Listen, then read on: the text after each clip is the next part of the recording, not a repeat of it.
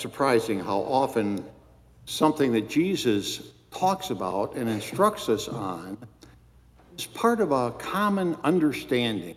I think whether it's a religious leader or a civil leader, whatever, we pick up on the importance of humility, of being humble.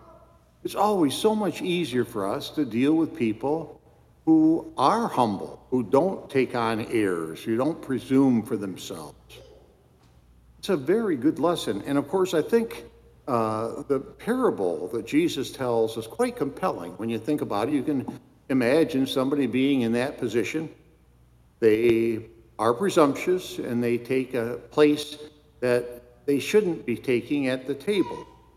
And it forces the host to come and to say, well, you're not supposed to sit here. Would you please move down? And by that time in the banquet, all the seats are claimed except the very lowest.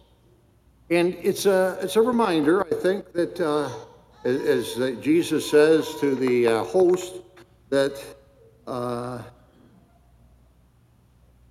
we should enjoy the esteem of our companions, but everyone who exalts himself will be humbled, but the one who humbles himself will be exalted. It's a great message, actually, for our newly baptized. Normally we have infants being baptized, so they can't get much instruction. And these aren't readings chosen. This is the readings for this Sunday.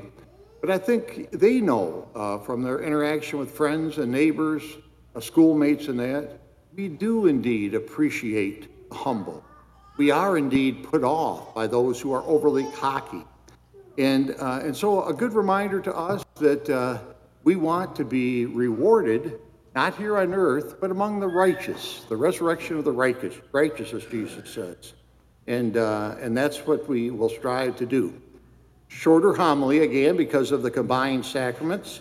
And I'm going to invite the parents, the godparents, and the two being baptized, if they would, to come forward right by the baptismal font here. You would?